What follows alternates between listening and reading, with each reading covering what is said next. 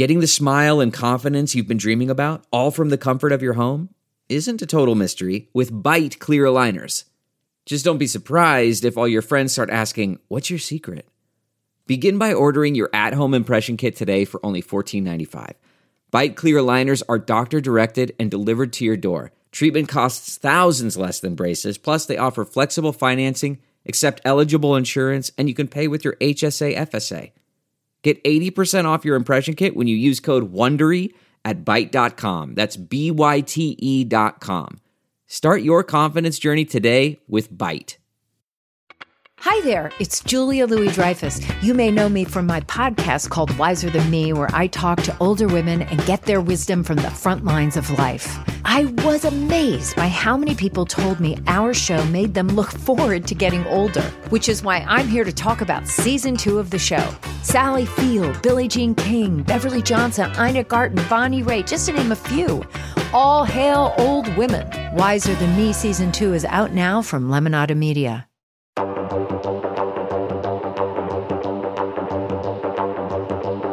Hello, everyone, and welcome back to Rotten Tomatoes is Wrong. And I'm alongside my second favorite comedian, Mr. Mark Ellis. Okay. But only for this time frame. I'm putting your pal Zelensky as my favorite comedian since the leader of Ukraine was a former comedian. That's all I will say. He's just my favorite comedian at this time. Used to see him at the open mics. We'd fist bump. Good times all around. But much support to the people of Ukraine. I mean, this is why we do this show, Jacqueline, or at least this is why you do this show, is because I know where your heart really is, and it lies in awards season. And now we finally have the show that you didn't have to prepare for at all, that I had to scramble around and watch 6 movies in the last 2 days to gear up for, and that would be, it's our Oscars show. Yeah. It's our Oscars, particularly Best Picture. We're talking about all the Best Pictures, what should win, what shouldn't even be nominated, where the tomato meter are. Rotten Tomatoes got some of these wrong, in my humble opinion, so this is going to be a fun episode. And then you and our esteemed guest get to correct me when I overstep my bounds, stumping for Godzilla versus Kong. Yes, we're going to run down all the scores, but before that, we obviously have to introduce our guest for this episode. He is a friend of mine, Kyle Buchanan, the pop culture reporter for the New York Times and the writer of the Projectionist column. He has a new book out that we are going to talk in depth with him about. But before we get to that, let's go ahead and find out what folks are saying about our 10 Best Picture nominees in 2 Minutes with Tim. 2 Minutes with Tim. All right, so here are the scores for all the Best Picture winners in alphabetical order. And just a reminder, these are not based on adjusted scores. These are strictly what we have right now. Belfast is certified fresh at 87% on the Tomato Meter with 293 reviews. Coda is certified fresh at 96% on the Tomato Meter with 256 reviews. Don't Look Up is rotten at 56% with 281 reviews. Incidentally, Don't Look Up is the worst reviewed Best Picture nominee since Extremely Loud and Incredibly Close from 2012, which was rotten at 45%. Drive My Car is certified fresh at 98% with 163 reviews. Dune is certified fresh at 83% with 465 reviews. King Richard is certified fresh at 90% with 268 reviews. Licorice Pizza is certified fresh at 91% with 273 reviews. Nightmare Alley is certified fresh at 79% with 313 reviews. The Power of the Dog is certified fresh at 93% with 321 reviews. And finally, last but not least, West Side Story is certified fresh at 93% with 348 reviews. Last year's Best Picture winner, Nomadland, is certified fresh at 93% with 421 reviews. And the best reviewed Best Picture of all time is It Happened One Night, which is certified fresh at 99% with 103 reviews. We covered that one on a previous podcast. So those are your nominees. I'm hearing the Wrap It Up music right now, so I just want to thank Lucy and Jacqueline and Mark for everything. I couldn't have done it without you, and thank you so much. Back to you folks. And It Happened One Night reference. Oh, we were so young when that movie came out, Jacqueline. Yes, honestly, that Best Picture chat that we did with Eric Cohn was incredible, but I have to say I do think our chat with Kyle is going to top that. So let's go ahead and cue that up now in our Movie Talk section. All right, everyone, please welcome now to the Rotten Tomatoes podcast, Mr. Kyle Buchanan, the pop culture reporter for the New York Times and writer of the Projectionist column. He has a new book out, Blood, Sweat, and Chrome, The Wild and True Ride of Mad Max Fury Road. Ooh. And he also happens to be a man with an impeccable suit game. I have seen it, ladies and gentlemen. You do not even know. Kyle, sir, how you doing? I'm good. Listen, I'm a Southern California guy. I wear t-shirt and shorts almost all the time. But when required to step it up and wear a suit, which, is part of my job going to these award shows, I will wear a suit. I will turn it out, and they will be cool suits. Yeah, see, that's all I'm saying, Jacqueline. Suits. I mean, look, is that people look at me probably the same way some might look at Kyle, and they're like, oh, well, look at how relaxed and chill that guy is. What we're doing is we're conserving our energy for the next time that we have to suit up. So we're not like, that's why I couldn't be like the president of the United States, for example, that and many other reasons. But like, I can't do a suit every day, but I can pull it off like once a month.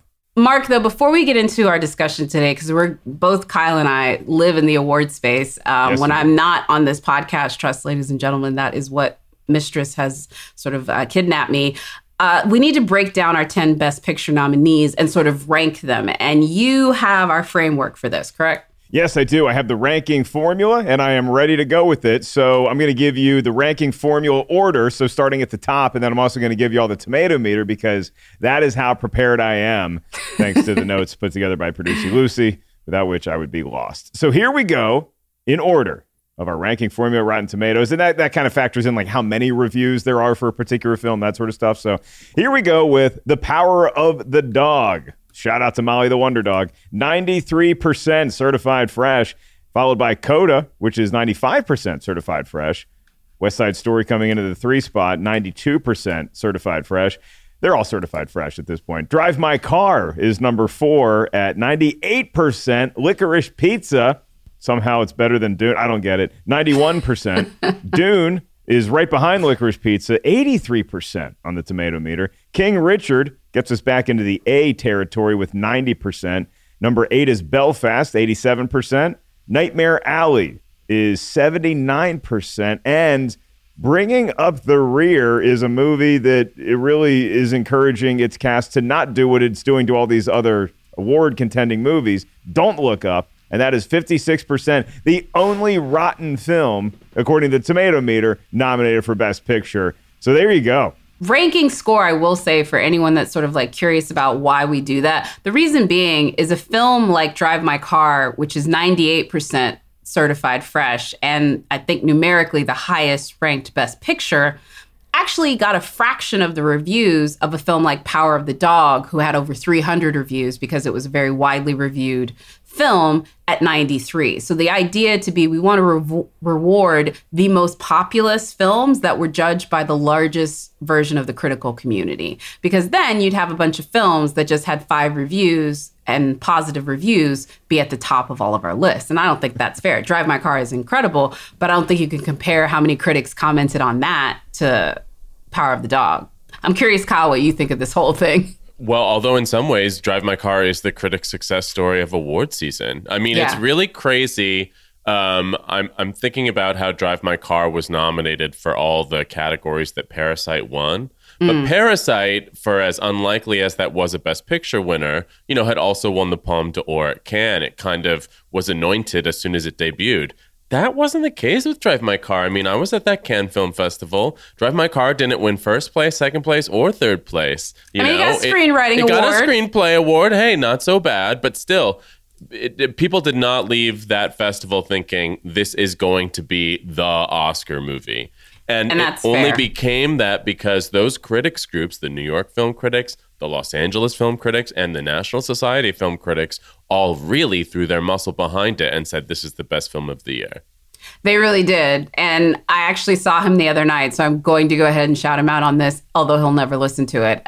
Justin Chang, who is a member of, I believe, 2 of those organizations. Right, LA and National Society. Yeah, and I'm ranking one. I put his foot right on the pedal of any gas that film gets. I think Janus Films should take the man out to a 5-star dinner because he wrote so eloquently on the films. But I also think internally in his organizations helped champion its worthiness to other folks. So the Academy is becoming more international. We're seeing more films not in the English language make the Best Picture race, but it's really impressive that this movie made it over, honestly, a lot of Academy darlings like Almodovar's Parallel Mothers, Asghar Farhadi's A Hero, Paolo Sorrentino's The Hand of God. These are all people who have been recognized by Oscar before. These are their favorites. These are people that the Academy knows, and they still went for Hamaguchi. That really shows you the power of critics. Absolutely. I'm like Mark, a pig in mud. This just so, like, I love. I was about to ask you, Mark, what about you? What do you think about this list? I know you just literally got like, it's like sometimes when I listen to Mark and other comedians talk about comedy or football, like I know I'm there, but I also know I'm like not. Yeah, I mean, this is how it goes when I get to be Jacqueline's +1 at one of these fancy events where she's hobnobbing. And I'm just kind of on the outer circle, you know, like I'm that guy at the party that has to try to time the laugh with everyone else so it feels like I'm in the conversation. But with this, I guess my question before I get to like the order and how I feel about it is, has it gotten easier or harder to predict what's going to win at the Oscars based on other award shows? Like in the last decade, because isn't there always like some award show that is like the barometer, like whether it's Critics' Choice or SAG Awards or something like that? Or has it gotten tougher to nail down what is going to take the top honors at the Oscars? This year is particularly tough because we did not have a Golden Globes. We did not have that televised hit that happened in January that kind of laid out who the frontrunners are. With the CCAs, you also have the CCAs to like Critics' echo Choice it. Awards had tried to kind of usurp the Golden Globes date, but because of Omicron, they had to delay. So it's kind of the wilderness, but that's exciting to me. I think that the SAG Awards could clarify things somewhat, although there is a notable non-overlap between the nominees for SAG and the nominees for the Oscars this year. I think really kind of exciting, provocative non-overlap. A lot of people nominated for Oscars that were not in SAG and vice versa. So I don't know. I hope that it's going to be really suspenseful until the end. I think it actually will. The only thing I will add is, Mark, you skipped the easy questions and literally went to like the most difficult question that is in our industry right now. It's like me coming in first before there's even a ball played. It's like, who do you think's going to win the Super Bowl? Easy, bro. Sometimes it is easy. Sometimes it's so boring. Yeah, and, true. You know, maybe in 2.5 weeks we'll think that. But right now it feels excitingly wide open. You look at this list that we ran down, and so there's a few movies that I thought could have been on there. Maybe instead of a Nightmare Alley or Don't Look Up, like I would have tossed. I'm a big animal fan. I'm not talking about Godzilla or Kong. Pig. I would have put Pig up there. It's 97%, I think, certified fresh. But other than that, when I take a look at this list, Kyle, I see the only things that really feel like. It feels like The Power of the Dog is going to win, and then everything else is just looking for votes. Is that how you see it, or do you think it's a little tighter?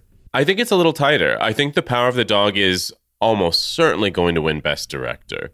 Yes. And we have seen in recent years that the Academy is totally fine with splitting director and picture. They didn't used to be. That used to be a really rare thing. Mm-hmm. But these days, they kind of like to spread the wealth. And I think if Jane Campion is really locked in for director, they could go with something that is a little bit more crowd-pleasing for picture, which is usually what they respond to. Yep. You know, I don't think that's a done deal. I think that when you look at what got nominated, Power of the Dog got literally every nomination it had hoped to get, which the other films can't say. Mm-hmm. So you would think, okay, well, it has the strongest profile going in, but I really do think anything could happen.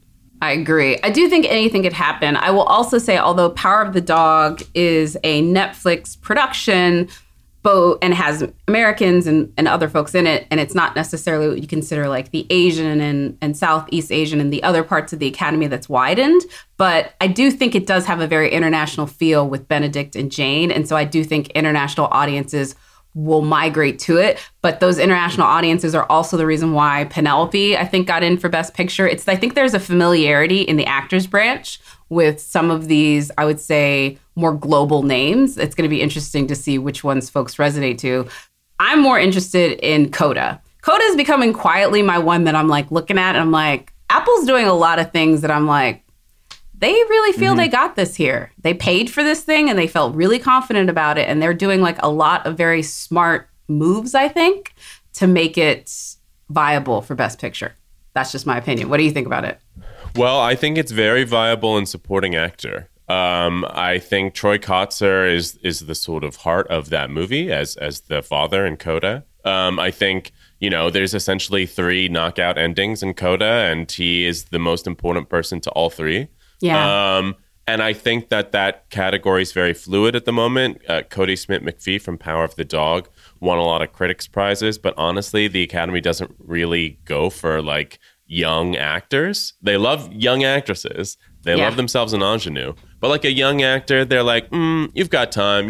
Let's get some like more wrinkles on that face. Let's make sure you're legit. Let's make sure you're legit, yeah. And I do think Troy is not only so wonderful in that movie, but has a kind of more exciting story if he wins. So to me, that's where Apple's efforts almost certainly could find payoff. But yeah, I mean, it's interesting to see if they can push it all the way to picture. The comfort of your favorite seat is now your comfy car selling command center, thanks to Carvana. It doesn't get any better than this. Your favorite seat's the best spot in the house. Make it even better by entering your license plate or VIN and getting a real offer in minutes. There really is no place like home. And speaking of home, Carvana will pick up your car from yours after you finalize your offer. Visit Carvana.com or download the app and sell your car from your comfy place. Delve into the shadows of the mind with Sleeping Dogs, a gripping murder mystery starring Academy Award winner Russell Crowe. Now available on digital. Crowe portrays an ex-homicide detective unraveling a brutal murder he can't recall. Uncovering secrets from his past, he learns a chilling truth. It's best to let sleeping dogs lie. Visit sleepingdogsmovie.com/Wondery to watch Sleeping Dogs, now on digital. That's sleepingdogsmovie.com/Wondery. This is the reason why. I want to justify my logic, because we're all going to have to Monday morning quarterback whatever we write down the Sunday before or the Friday before this all goes down. But I think about what is a lot of folks' second vote, because I do think it's going to be interesting to see. I could see a ton of people vote for Power of the Dog. I could see a ton of people vote for West Side Story and a ton of people vote for Belfast. But I still think a lot of those folks' second movie is Coda. Right, and the way the voting works out is where you could have a lot of second places, right? You can have a lot of second places that kind of push you into first, because the first place vote is so split that Coda could sneak in that way. That's kind of what I'm betting. But also, I will say Power of the Dog equally has the same argument for itself. So anyway, that's just where I go. And those are the 2 that are actually at the top of our rankings. I think that Licorice Pizza is a bit high in my estimation. Yes. Just in general, I don't dislike that movie. I have no ill will towards it. I just feel like it's a little bit high compared to others. I also think maybe King Richard is too. I like that film. Don't know if it really hits everything that it's trying to throw up. I don't know if it lands aces every serve. Serve up? Yeah. I like where you're going with that. I really liked King Richard a lot. I mean, I'm a big sports fan. Like, I've been following the Williams sisters their entire career, and so it was kind of cool to get that backstory. And the performances were amazing. The movie that I look at here that I would be rooting for like an upset victory would be Belfast. Just because it is so, I mean, you look at something like West Side Story and it's such an amazing production that Steven Spielberg was able to pull off with a lot of magic in it. But I just look at the story of Belfast, and particularly given the world events going on right now, the end, oh my God, for those who stayed, for those who got out, the way it says that, it just really, really, and by the way, if you don't think Focus Features is thinking about a way to co-opt this tastefully, I don't think you know Oscar campaigning, because that's the first thing. That's what they do. In the second phase of an Oscar campaign, they have to make the argument, this is why this is the movie for right now. And current events do somewhat contextualize Belfast in a different way. It really does. That was actually what happened with a bunch of even small nominations like Hair Love. When the Crown Act became a thing, that was able to co-opt to talk about that and the love for, natural Black hairstyles. As a woman that literally was having a fight about hair texture just yesterday, it is an ongoing discussion. I do have to just put it this way. Kyle, looking over this list, how it has it ranked, do you think Rotten Tomatoes is wrong ranking these films the way that they do?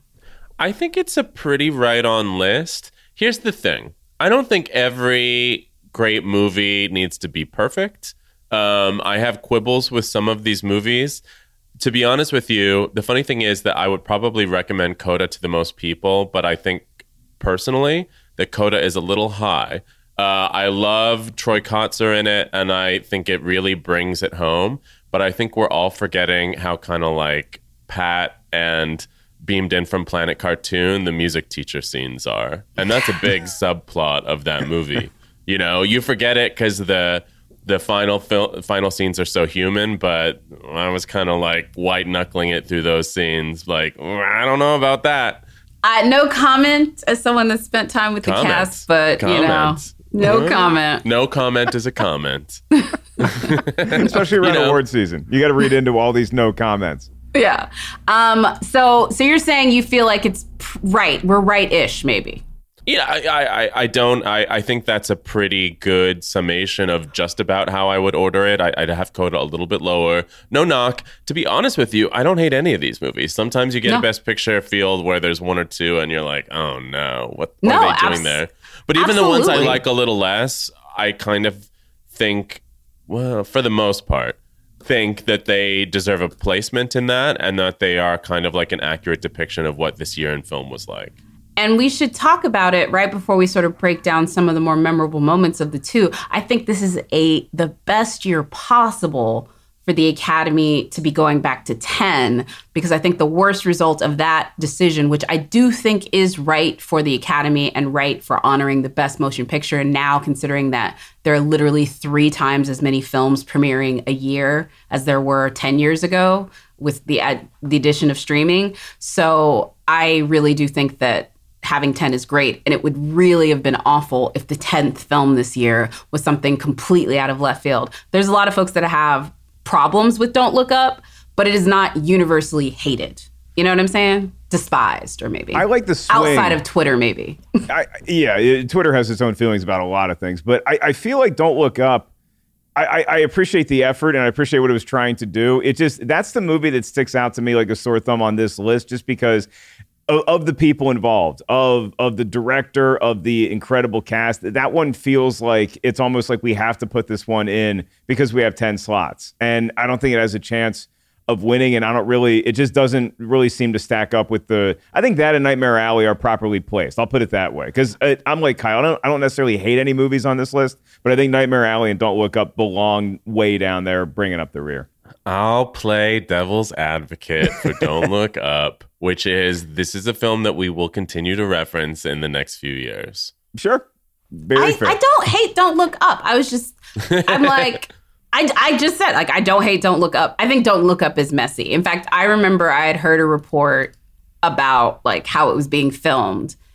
And it was edited. Like all Adam McKay movies come together in the edit. I think every time that man is nominated for an Oscar, his editor should be nominated as well, because all of his movies are made in the edit. They just take tons and tons and tons of takes, keep going. It was a bit messy. It's a bit messy. It was a bit messy. It was a bit rushed.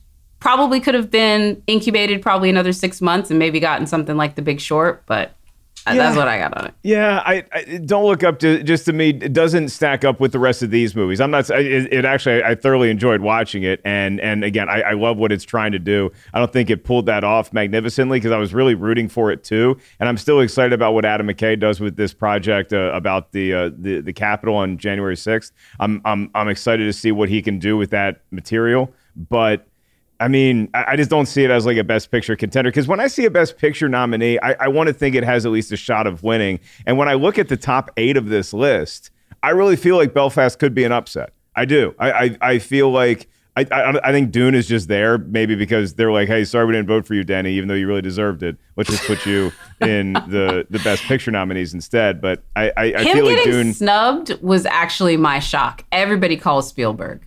Everybody said it was like he, or maybe even Kenneth Branagh, like I did. But I was shocked to see Denny not on there. What about you, Kyle? Yeah, I mean, I thought Spielberg might, because West Side Story seemed to be fading, but I didn't think Branagh would get snubbed. You know, Belfast is his own story. It's kind of hard to separate him from it if you like the movie, and they clearly do. I mean, honestly, I don't think Belfast winning Best Picture would be an upset. Right now, I'd be almost kind of tempted to say that's where it's going to go. I think that if it comes down to a battle of the sort of, smaller sized crowd pleasers, which would be Coda and Belfast, that Belfast has a little bit of an edge with the Academy because it's considered more artful. I don't disagree. I really hope that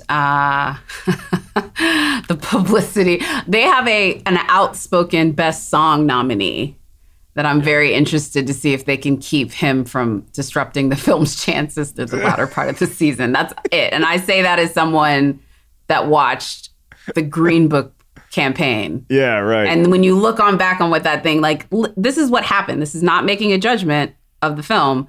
Green Book, when it came out, the family of the man that's featured in it disavowed its context as fiction.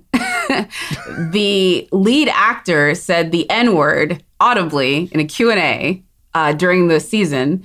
And you had another person on the production who was on the production who was on the awards tour, who was criticizing the film every chance he get as a retread of Driving Miss Daisy. How do you then combat all of that to then win Best Picture? That movie should get a trophy of campaigning. I think it's important to note that, there are certain movies that Twitter doesn't like. In fact, again, listen, I'm not out there trying to be standing Don't Look Up. That's not my vibe. But I do think the discrepancy between its critic score and its audience score has a little bit to do with everybody, with so many of the critics on Twitter kind of seeing what the vibe was and kind of all landing in the same place. Yeah, it's 56% rotten on the tomato meter, then 78% with the audience score. So that's like a mark. It's not quite a man on fire situation, but that's a market improvement. Yeah, I don't disagree. Let's go ahead and talk about some of the best moments from the year because, like any countdown list, we have to make sure we hit multiple categories. I have favorite moments from a lot of these films, but I think this is so funny. I really have to say Everlasting Love with Jamie and Katrina was a thing for me. It really was. It really was. I saw that very late at night at Telluride. I was kind of sleepy, but give me a good nostalgia song. That brings me back to Dirty Dancing type stuff. I think I've watched Dirty Dancing too many times not to love everything that scene was doing. Kyle, what about you? I loved all the Bradley Cooper stuff in Licorice Pizza. And here's the funny thing. If there was one movie I would boot from this Best Picture lineup, it would probably be Nightmare Alley, which I don't think is an entirely successful movie. I think it's way too lush and expensive looking for a movie that's supposed to be seedy. If your circus looks like it cost $50 million to stage, but it's supposed to be this, den of iniquity, then I'm not really buying it. It's a little too over-designed. That said, that ending scene is fantastic. And that's one of the scenes that has definitely stuck with me amongst this Best Picture lineup. Oh, man. That scene. I was just thinking back. I saw that for the first time at New York Film Festival when it premiered. And it's a pretty much exact, almost beat for beat from the original version. But seeing Bradley Cooper do it, because Bradley Cooper is so Hollywood. You know what I mean? I don't think it was at the New York Film Festival, right? Wasn't it? There wasn't. It wasn't at the New York Film Festival. It was the screening was at the Tully Hall. Right. Yeah. Apologies. I'm honestly, the only time I'm at the Tully Hall in New York is for New York Film Festival. I just happened to be there when they were doing it. But yeah, it was a New York Film Festival. It was just at the Tully Hall. But anyway. You see, folks, they're literally getting their film festivals confused. Shut up. That's how many they attend. Quality Shut up. And honestly, that is not hard to do. Come on. I literally when did I see you last? You have to just go back to the last event. But he was so glossy. Bradley Cooper is got very movie star appeal, and that's what he plays when he's playing the mentalist in those scenes. And so to then see somebody that maybe looked like Bradley Cooper be that down on it, I thought was very interesting. I love to see people fall from grace. We've already talked about some of these as far as who and when and such, but snubs and surprises. I Did I talk to you nominations morning? I don't think so, or since then. I'm just curious, I don't think I've talked to you, Kyle, but I'm just curious, what was your... I think we spoke right before nominations. Right before nominations. So snubs and surprises from that morning, because I still to this day will mark that down as one of the strangest Oscar mornings I can recall. You know, to be honest with you, I thought Tragedy of Macbeth would do better. It has a pretty unimpeachable Oscar pedigree, directed by Joel Coen. Like, Denzel Washington and Frances McDormand are the stars, and it's based on Shakespeare. Incredible looking. Like, you know, I thought that was the stuff. And I thought that movie was great. It's just that when the dust settled and I looked around, nobody was really there with me. I don't know. It didn't really connect. Certainly Denzel is in and a lot of the tech stuff, but I thought that would be kind of a no-brainer. I wasn't surprised, but I was really sort of disappointed that nothing came outside of Independent Spirit for Red Rocket. I'm not surprised by it, but I still, to this day, I am much more about what did this person do given their experience, what they were asked to do. And like Denzel doing Shakespeare, he started doing Othello 45 years ago. As impressive as that is, this has been part of who this man is for as long as he's been an actor. But to think of the guy from Scary Movie 4 giving one of the most incredibly disarming and charismatic performances of a literal sociopathic borderline, like, narcissist, is just so... I don't know, man. I still look at that movie as just like this complete act of audience subversion. I know you are not as much of a fan. No, I like Red Rocket. Oh, you did? Oh, yeah. I thought you didn't like it as much. A lot of people had problems with the subject matter. I thought it's hard to root for the guy, but that's the brilliant part. The movie makes you root for him. I don't have to root for anybody. I just have to find him interesting. That's my rule of thumb when it comes to unlikable protagonists. Ooh, that's good. Everybody listening, pin that. That's a good quote to watch movies going forward. But Jacqueline, I think it's a tough line to draw as far as like, well, Denzel's been doing this for so long. I always hated that Karl Malone won the MVP in a season when Michael Jordan was playing basketball, just because it's like we're just tired of. It's like, of course, Michael's great. It's like he's the best player. He should get the MVP. So. I feel like Denzel earned it. When I woke up that morning, by the way, Jacqueline's the first person I think of when I wake up on Oscar nominations morning, because I don't text you. I send you a note around 2 p.m. and I'm just like, hey, I'm here if you want to talk. That's it. And then I go on my merry way. Nicolas Cage, obviously, I was hoping he'd get nominated for Pig, because that was just such a great performance. I also thought Ruth Negga was going to be like a shoo-in for Passing, because she's great in it. And that was the one that left me, even more so than Nicolas Cage, because it was a stacked field in Best Actor. I mean, look, there's a lot of talent out there, but Ruth Negga was the one that I was just I had to read the nominations again because I thought I just missed it. Yeah, that's brutal for me. That was my favorite performance of last year. I wrote about it a lot in the Times. I felt a little guilty because I also said they should nominate Jessie Buckley. That's one I didn't think would ever happen. Yeah. For Jessie Buckley for The Lost Daughter. I started to think Ruth Negga might be safe, but I think that film deserved more, and maybe there was only so much room for all the movies that Netflix was pushing. Not that they didn't push it, but they also had another movie like Passing that was the directorial debut of an actress, very female-fronted. With actress and supporting actress contenders. And I think ultimately The Lost Daughter ended up getting the lion's share of buzz there. It did. And what's really interesting with it, too, the Maggie Gyllenhaal is it's so interesting. It's very homogenous. It's approachable in some ways with... Maggie Gyllenhaal is homogenous? No. Or the movie? The movie's makeup is somewhat homogenous as far as the makeup of the folks that are there. You want to just say white people? I'm not going to say it. Say it. It's white people in Greece and, or Italy and whatever. Listen, all I will say is I do find it interesting which ones they went to, because really Passing got caught in between a rock and a hard place for the fact that Lost Daughter because the Oscars are decided by what people see, not by what people, like the idea that all Oscar voters are watching everything is not the truth. I wish it was, but it isn't. I wish they would adopt the BAFTA formula where they have an app and they have to literally prove that they went and saw stuff to be able to vote. They don't, so whatever.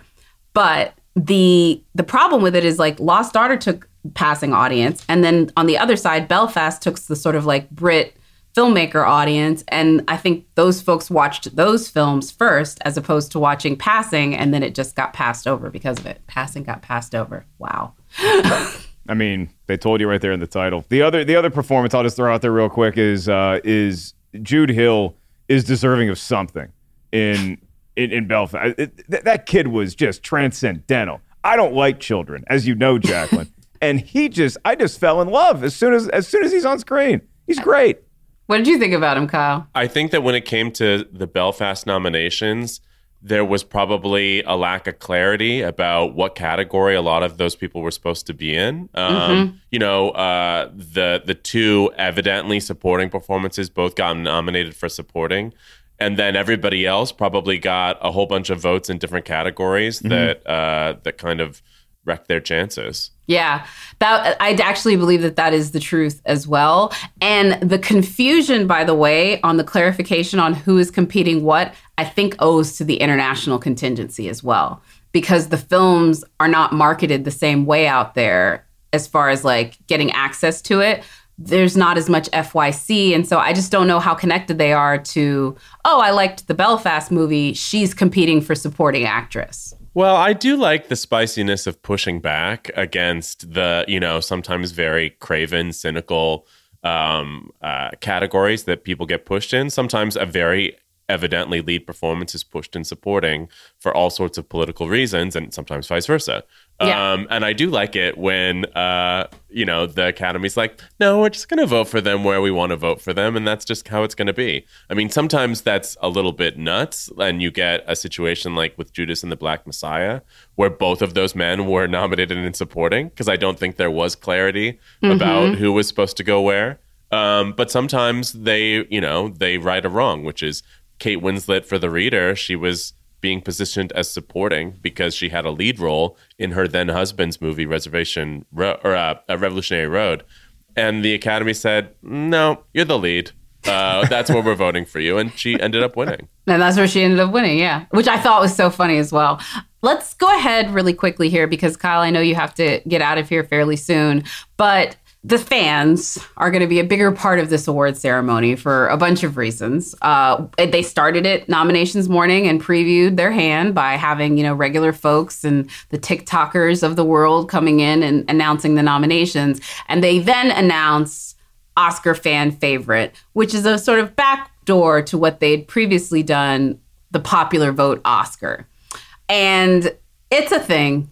I don't know. It is technically a thing. I can't argue with that. It's a way to crown a movie that everybody loves, but this is like how they avoid a Dark Knight controversy in the future, because The Dark Knight was like worthy of being nominated, right? But even if you love a comic book movie that may not be worthy of being in the top 10, you still want to give it some recognition. To me, it just feels like the Oscars just are tired of getting yelled at, and so they're like, look, we'll give Spider-Man something. Congratulations, you had 3 Spider people show up. Here's your fan favorite Burger King crown. Well, I think that's how they hoped it would go. I think they thought, of course, everybody's obviously going to vote for Spider-Man. It's the biggest film of the year. But if you peruse that hashtag, it is Cinderella, the Amazon musical. It is Army of the Dead, the Zack Snyder fan base going hard for. There's Minamata, a Johnny Depp movie that nobody saw, but that his, remaining contingent of fans are voting for. These are some of the most quickly forgotten films of the year, not Spider-Man. And I think that this has the potential to hilariously blow up in their faces. It does, but I have a feeling it won't. Like, I don't know this for sure because we haven't, but like the next Twitter Spaces or whatever, they're going to let us know.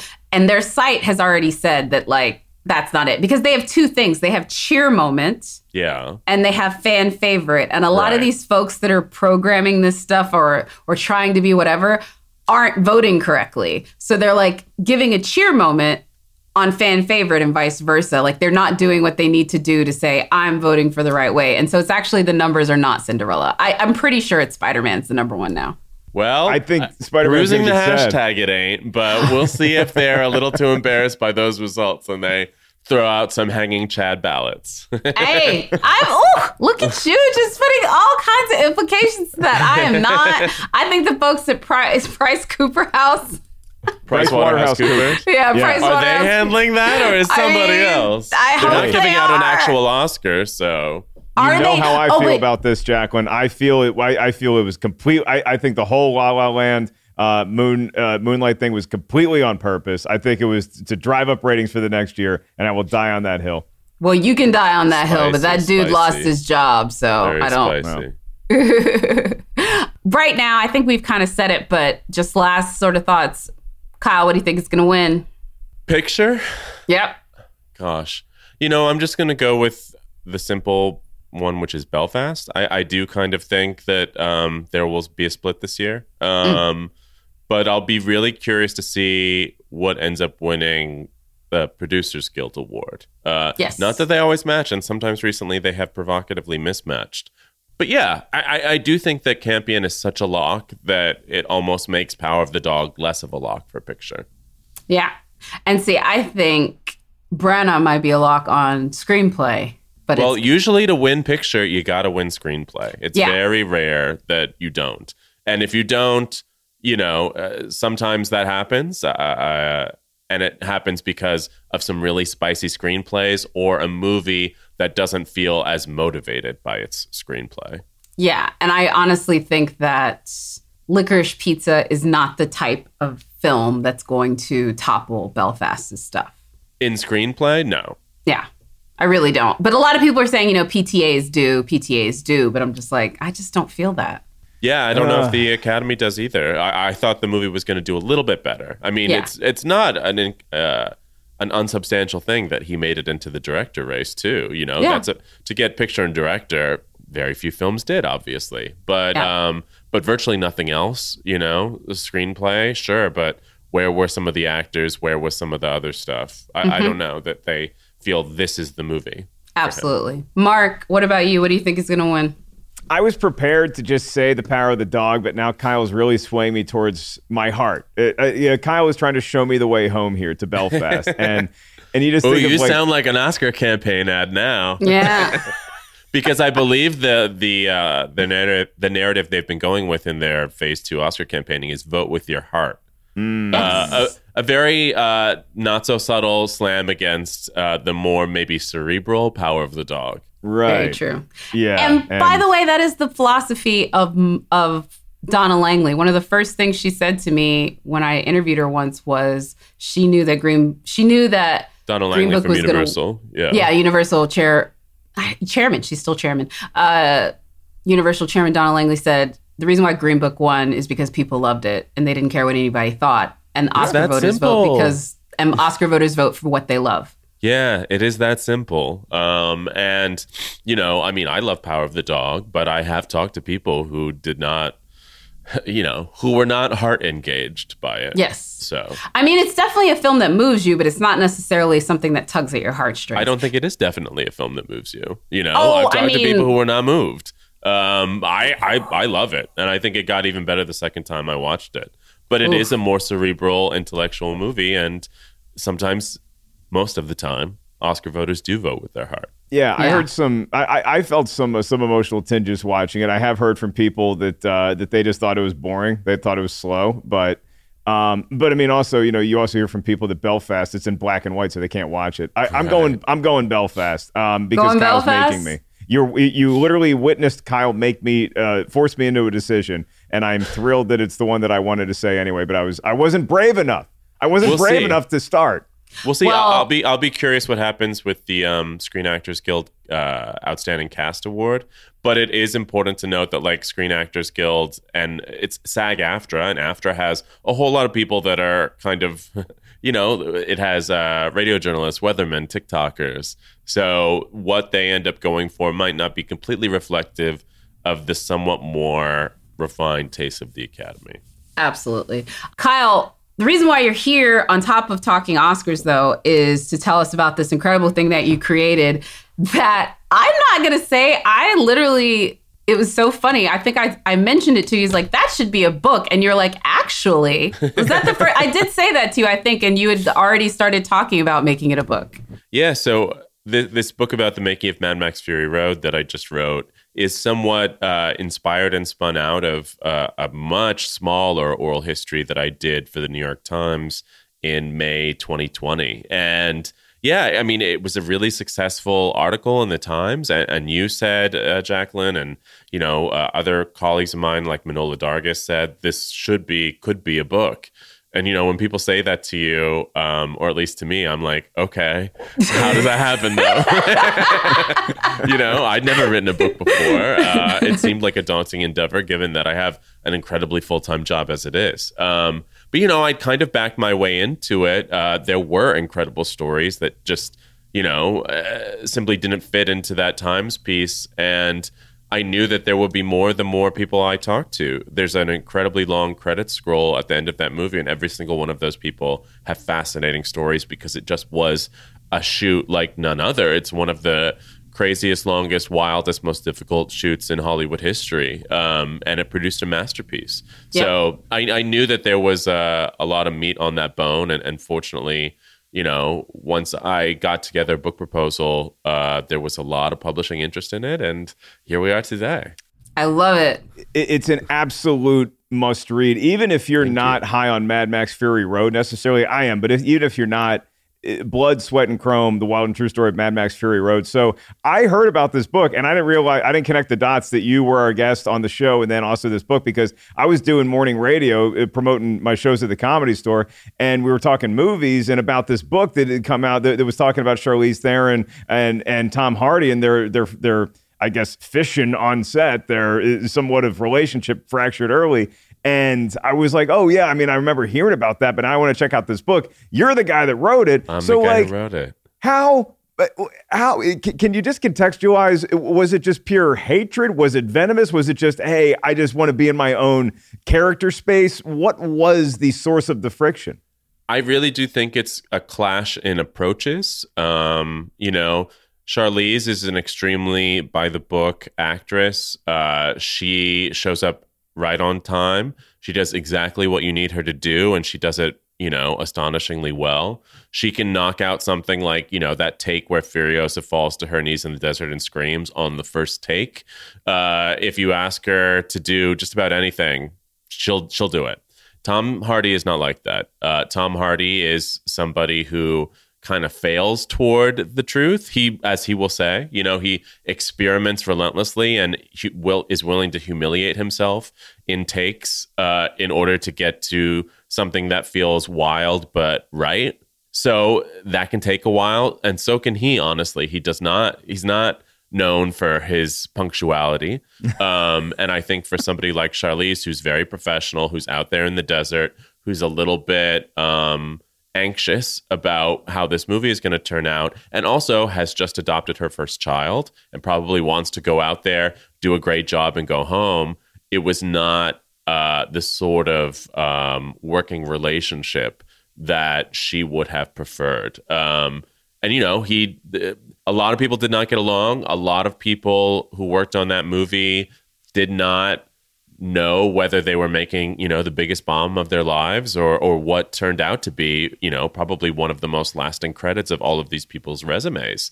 It's a scary thing making a movie, you know, especially if you're like, when you see these people not getting along, or you think to yourself, does George Miller really know what he's doing? He hasn't made a live action movie in ages. His last two films were Happy Feet and Happy Feet 2. You know, does he really know how to make like an action movie that our superhero weaned audience is going to respond to? You know, people were terrified.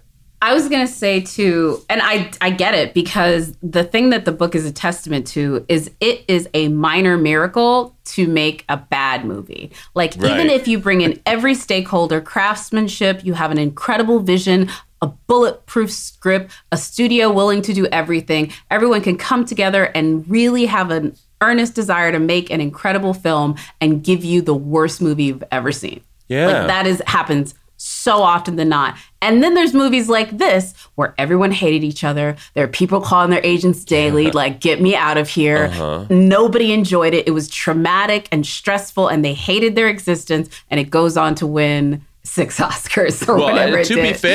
To be fair, many people who worked on it did enjoy it and consider it the most creatively gratifying experience of their lives. But there is an almost equal amount of people who can't watch the movie because it just the feelings of anxiety and trauma in some cases are still really fresh.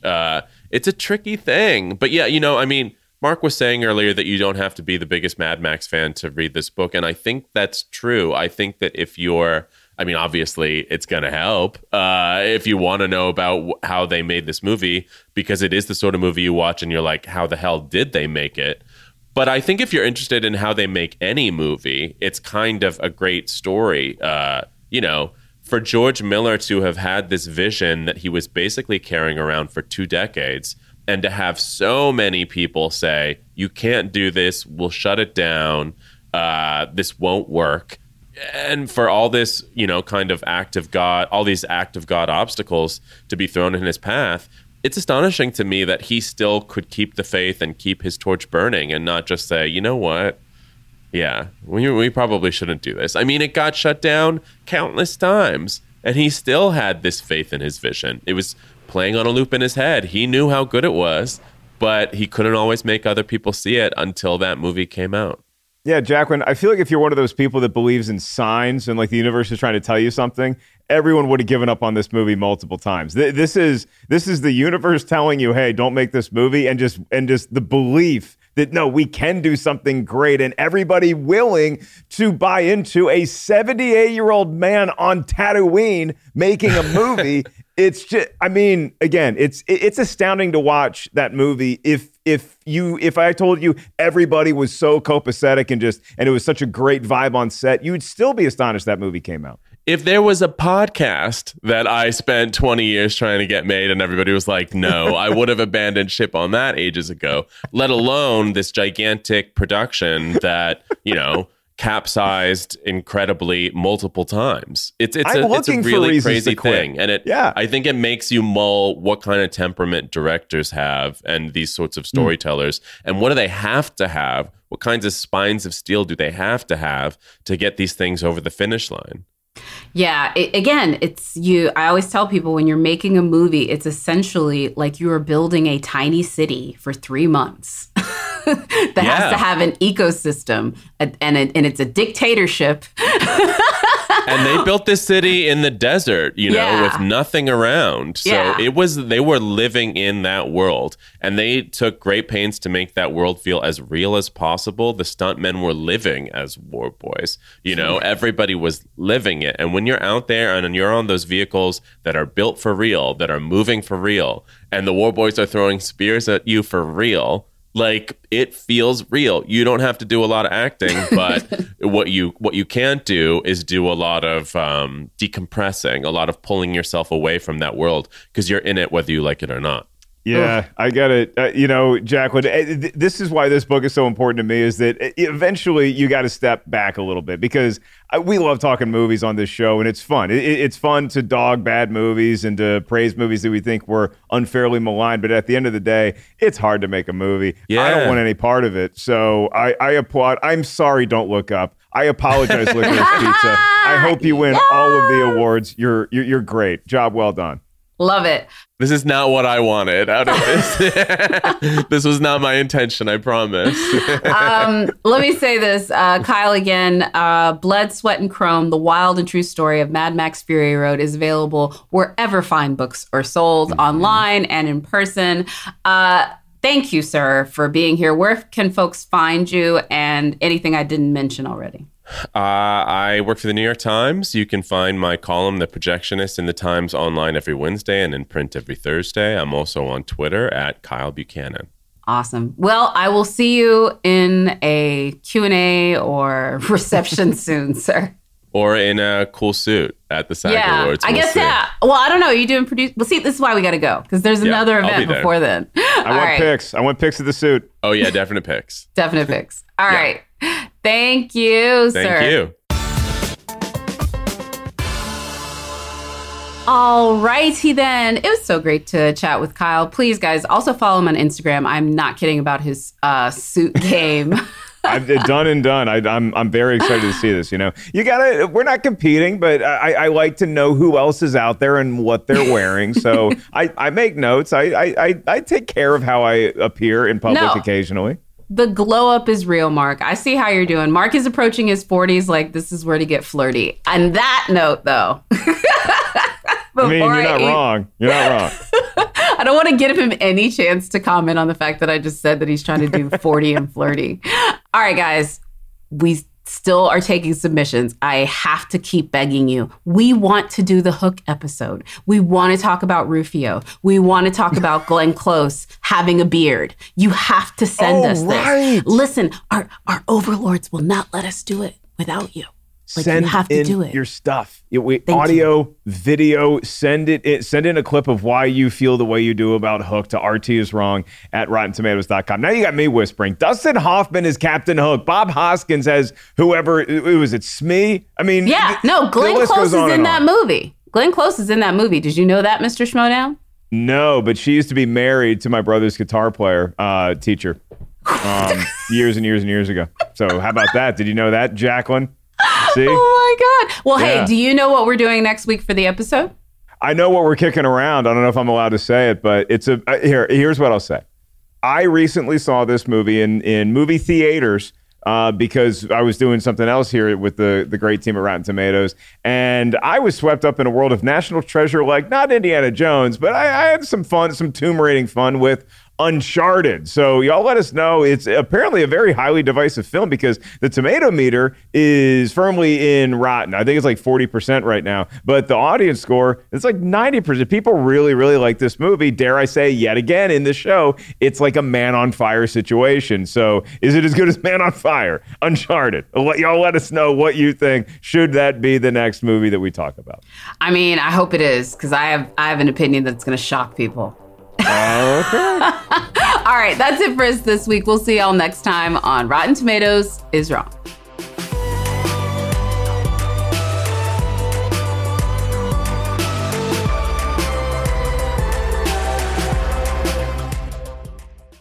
Support for this podcast and the following message come from Corient. Corient provides wealth management services centered around you. They focus on exceeding your expectations and simplifying your life. Corient has been helping high achievers just like you enjoy their lives more fully, preserve their wealth, and provide for the people, causes, and communities they care about. As one of the largest integrated fee-only registered investment advisors in the U.S., Corient has deeply experienced teams in 23 strategic locations. Corient has extensive knowledge spanning the full spectrum of planning, investing, lending, and money management disciplines. Leverage Corient's exclusive network of experts to craft custom solutions designed to help you reach your financial goals, no matter how complex they may be. Real wealth requires real solutions. For more information, connect with a wealth advisor today at Corient.com. That's Corient.com. Corient.com.